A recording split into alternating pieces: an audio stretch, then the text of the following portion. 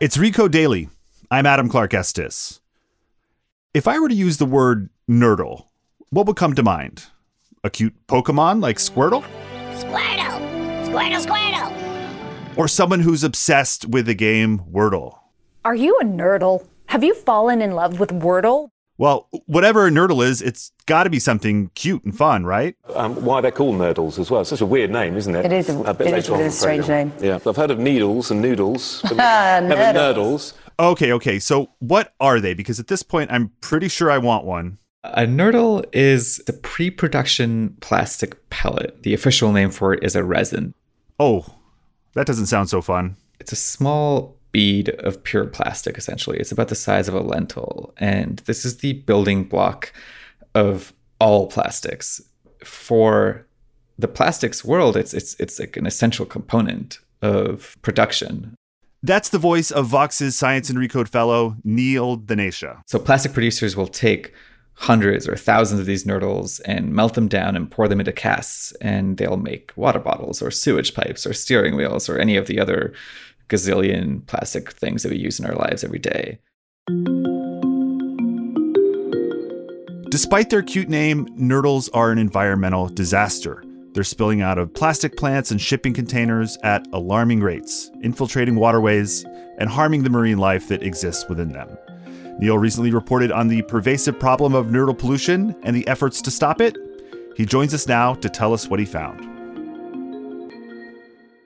Nerdles are not fun. They're not candy, but they're everywhere. How are nerdles able to escape, and how do they end up in our waterways? The most common way that they get out into the waterways is they're just spilling out during the regular production or transportation process.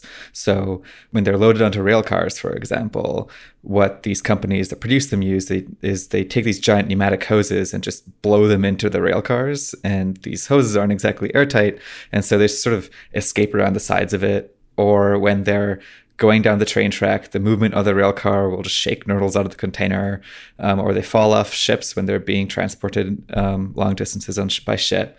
Last year, a ship carrying a bunch of them sunk off the coast of Sri Lanka and caused what the United Nations called the largest plastic spill ever. The cleanup task is immense.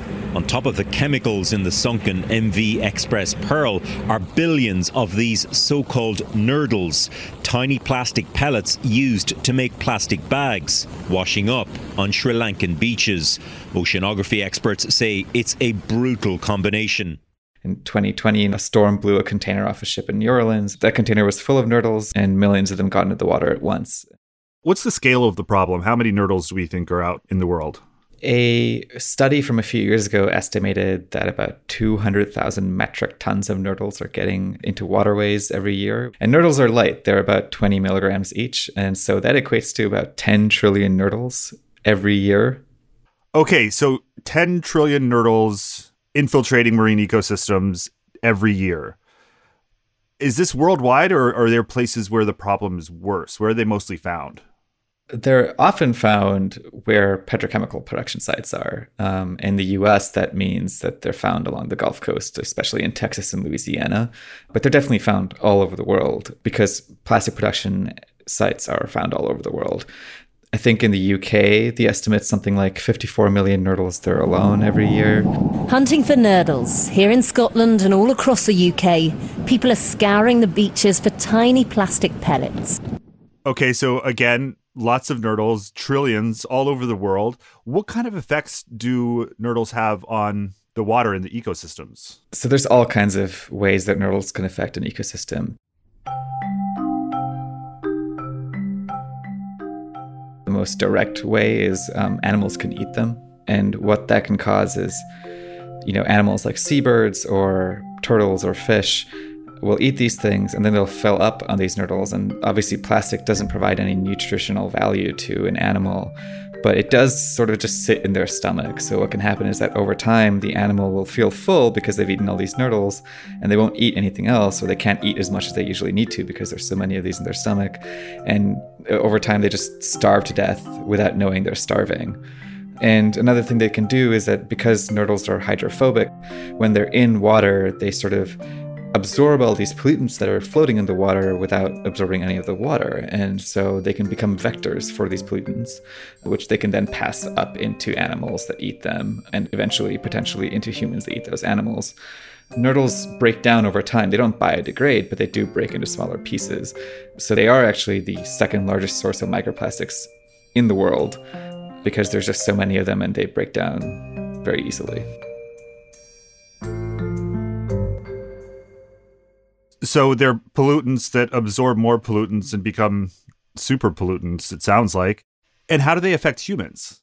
Even before a nurdle is produced or while a nurdle is taking shape, they affect humans in that the plastics production process is not exactly the cleanest process in the world. And lots of plastic production sites are alongside communities of color. And these communities of color are affected by industrial pollution. And some of the pollutants you can find coming out of plastic production sites include things like ethylene oxide and styrene and benzene. And so one very obvious way is just in the chemicals that are produced when nurdles are being made.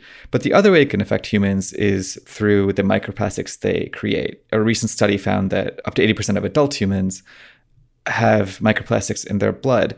We still don't really know what that effect has on our bodies, but scientists are concerned for good reason. These plastics, like I said, pick up pollutants, and plastics on their own are endocrine disruptors, which means they can affect development in animals, including humans. And so what the long-term impact of these is still up for debate, but definitely concerning. So because I eat fish and fish eat microplastics, those microplastics end up not just in my body, but pulsing through my bloodstream. Basically, yes. Awesome. Okay, well, who's responsible? What are the companies and what's their response to this contamination? You know, there are all kinds of companies that make plastics. In my story, I wrote about two of them, Dow Chemical and Formosa Plastics. But realistically, it's basically every large oil and gas company has some hand in this because oil and gas companies are increasingly pivoting to plastic. The response has been this program called Operation Clean Sweep, which is a voluntary program that's supposed to establish best practices to prevent nurdles from getting into the environment. This clearly hasn't worked.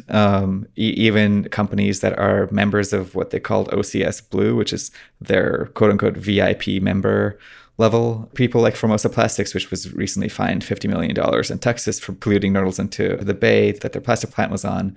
When I talk to folks in the plastics industry about this problem, a thing that they like to talk about a lot is recycling, which has sort of always been the plastics industry response to plastic pollution. And realistically, nurdles have nothing to do with recycling because consumers never touch them. Well, if the companies aren't doing much, is there any effort at all to clean up these nurdle spills and to get them out of the water as much as possible?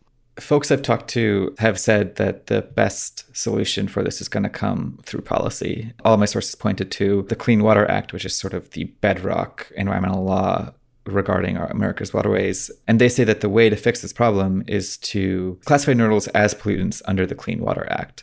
California so far is the only state to have done this. In 2007, they introduced a plastic pollution law that specifically targeted plastic pellet pollution.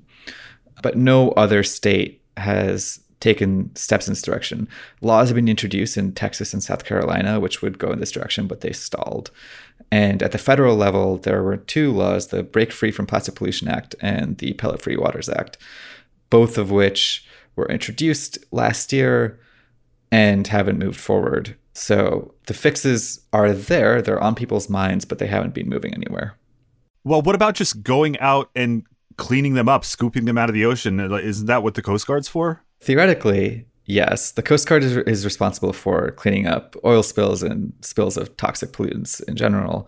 But again, because nurdles aren't classified as pollutants or as hazardous materials, the Coast Guard has no responsibility for cleaning these up. That's actually exactly what happened last time there was a large spill in the Mississippi in 2020. The Coast Guard said, oh, this is not our responsibility. And then all these state agencies in Louisiana were like, wait, you usually handle spills. We don't know what to do here. And there was a whole rigmarole of kicking the can around. If the Coast Guard was asked to clean up nurdle spills, that would definitely help because you'd have an agency that's responsible for coordinating these cleanup efforts, which we currently don't have. The problem is cleaning up nurdles is really, really hard. There's currently no really good way to do it partly because they're just so small and there's usually so many of them. When I was in Louisiana, I saw dozens of them floating in the water, and my source tried scooping a few of them up, but there's no way she could get all of the ones that we saw in the water. And, there's some companies that have invented things that are essentially vacuums with sieves that would bring in the nurdles and spit back out the sand that's on the beach that they're vacuumed up from. But doing that in the water is really hard. So right now, no one really knows what the best practice is for cleaning these things up from the water. At the very least, are there some possible solutions to prevent the spills from happening in the first place? Definitely. And these are all things that my sources say are like frustratingly easy. Companies that are loading nurdles onto train cars using those plastic hoses could put little pans underneath the loading area to catch any nurdles that fall out. Instead of letting them spill onto the floor, you take those pans and put them back into the loading pipe. You can put grates on sewers, on pipes that catch the nurdles before they wash into the waterways. When nurdles are packed into bags, those bags can be just made sturdier so that they don't tear as easily and let nurdles spill out.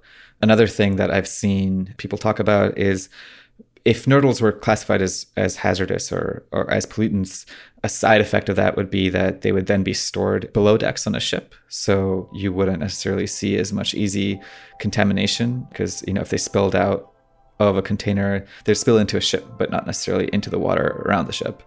So like little changes here and there like that could actually make a big difference. Well, Neil, thanks for joining us and explaining this. It sounds extremely concerning, but I'm glad you're on the story. Thanks for having me.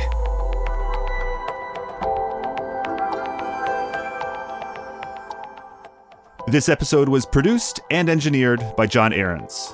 I'm Adam Clark Estes. Thanks for listening.